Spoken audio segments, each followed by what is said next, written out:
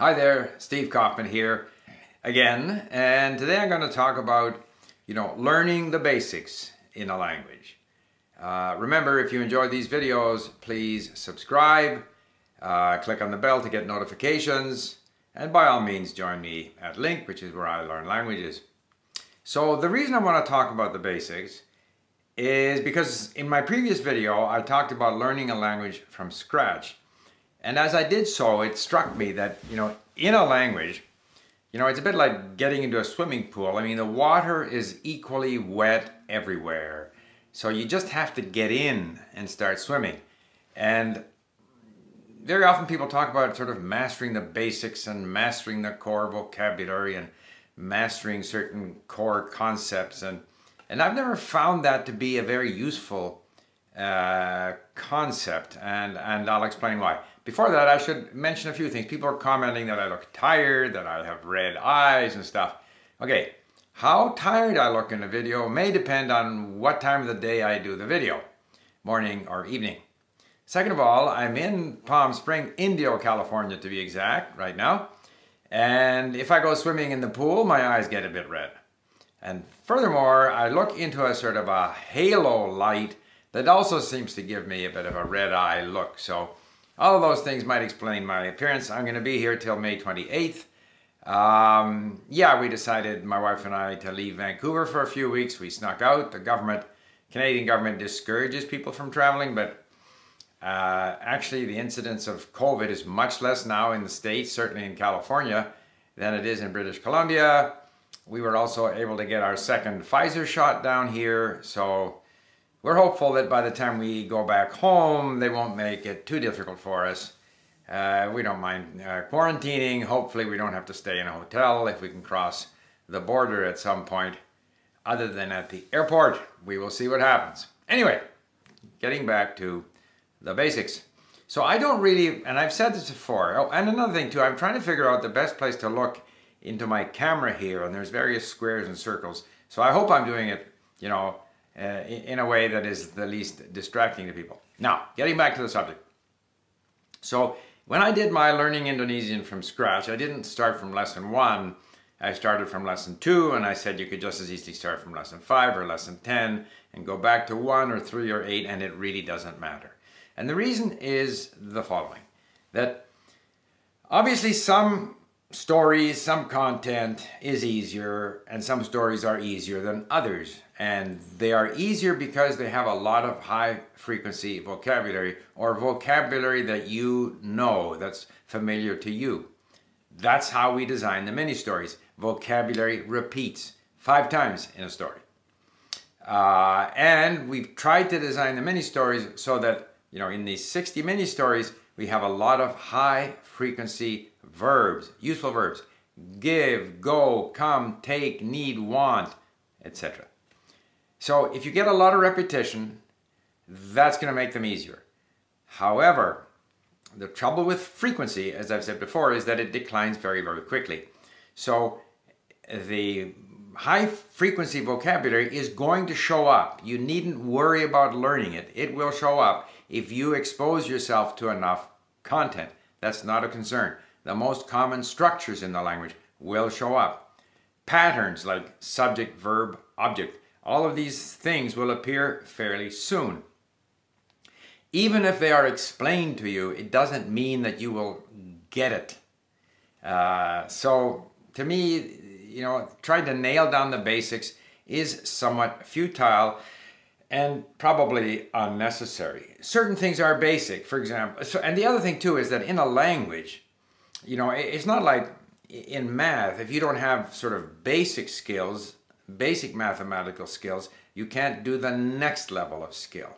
I talked about swimming. If you don't have a basic swimming stroke, the ability to float, then you can't build on that to develop more advanced swimming strokes or swimming skills. But language is not like that.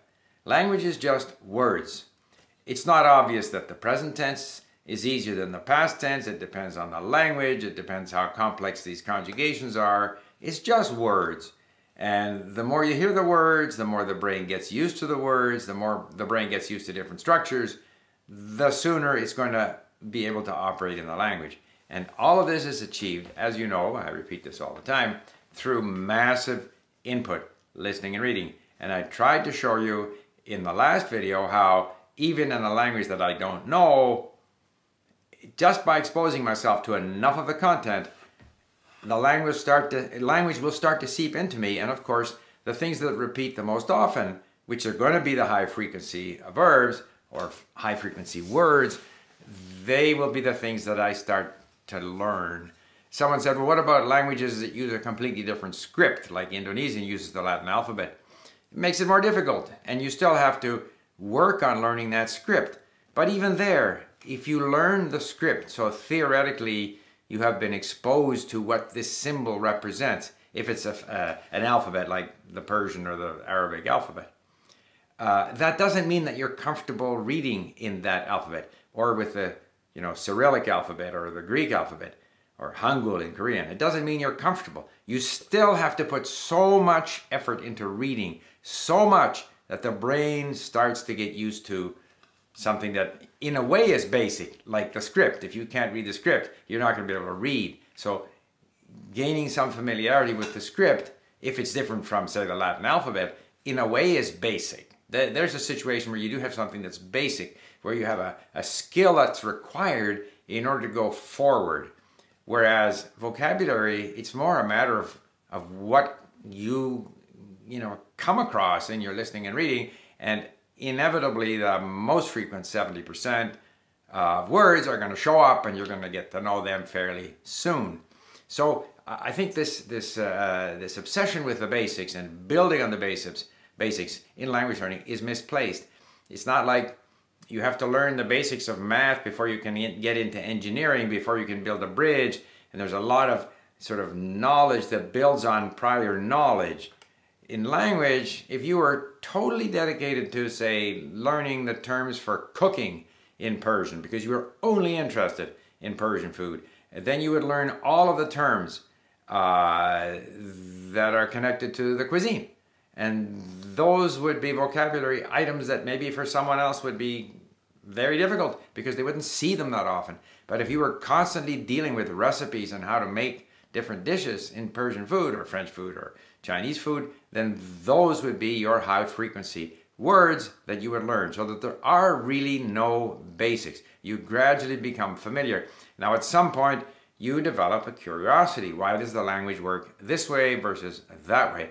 And at that point you can look up explanations. But if you try to master the explanations up front, because these are the basic structures of the language, or this is the basic vocabulary, and so I'm going to get the most, the highest frequency 500 words and learn them. In fact, your brain won't get used to them just by the fact that you study these lists. You still have to go through the process of listening and reading and allowing your brain to get used to the language. So I think I've said this before, but it's a theme that has kind of come back to me now because of the fact that I did that video about learning from scratch, and I reminded myself of the fact that, in fact, I was having a conversation with someone, I think in Turkish or in Persian, and my tutor said, you only ever talk about, economics and social problems and politics. What about things from daily life? In fact, my vocabulary surrounding, things in daily life and food and clothing and stuff was nowhere near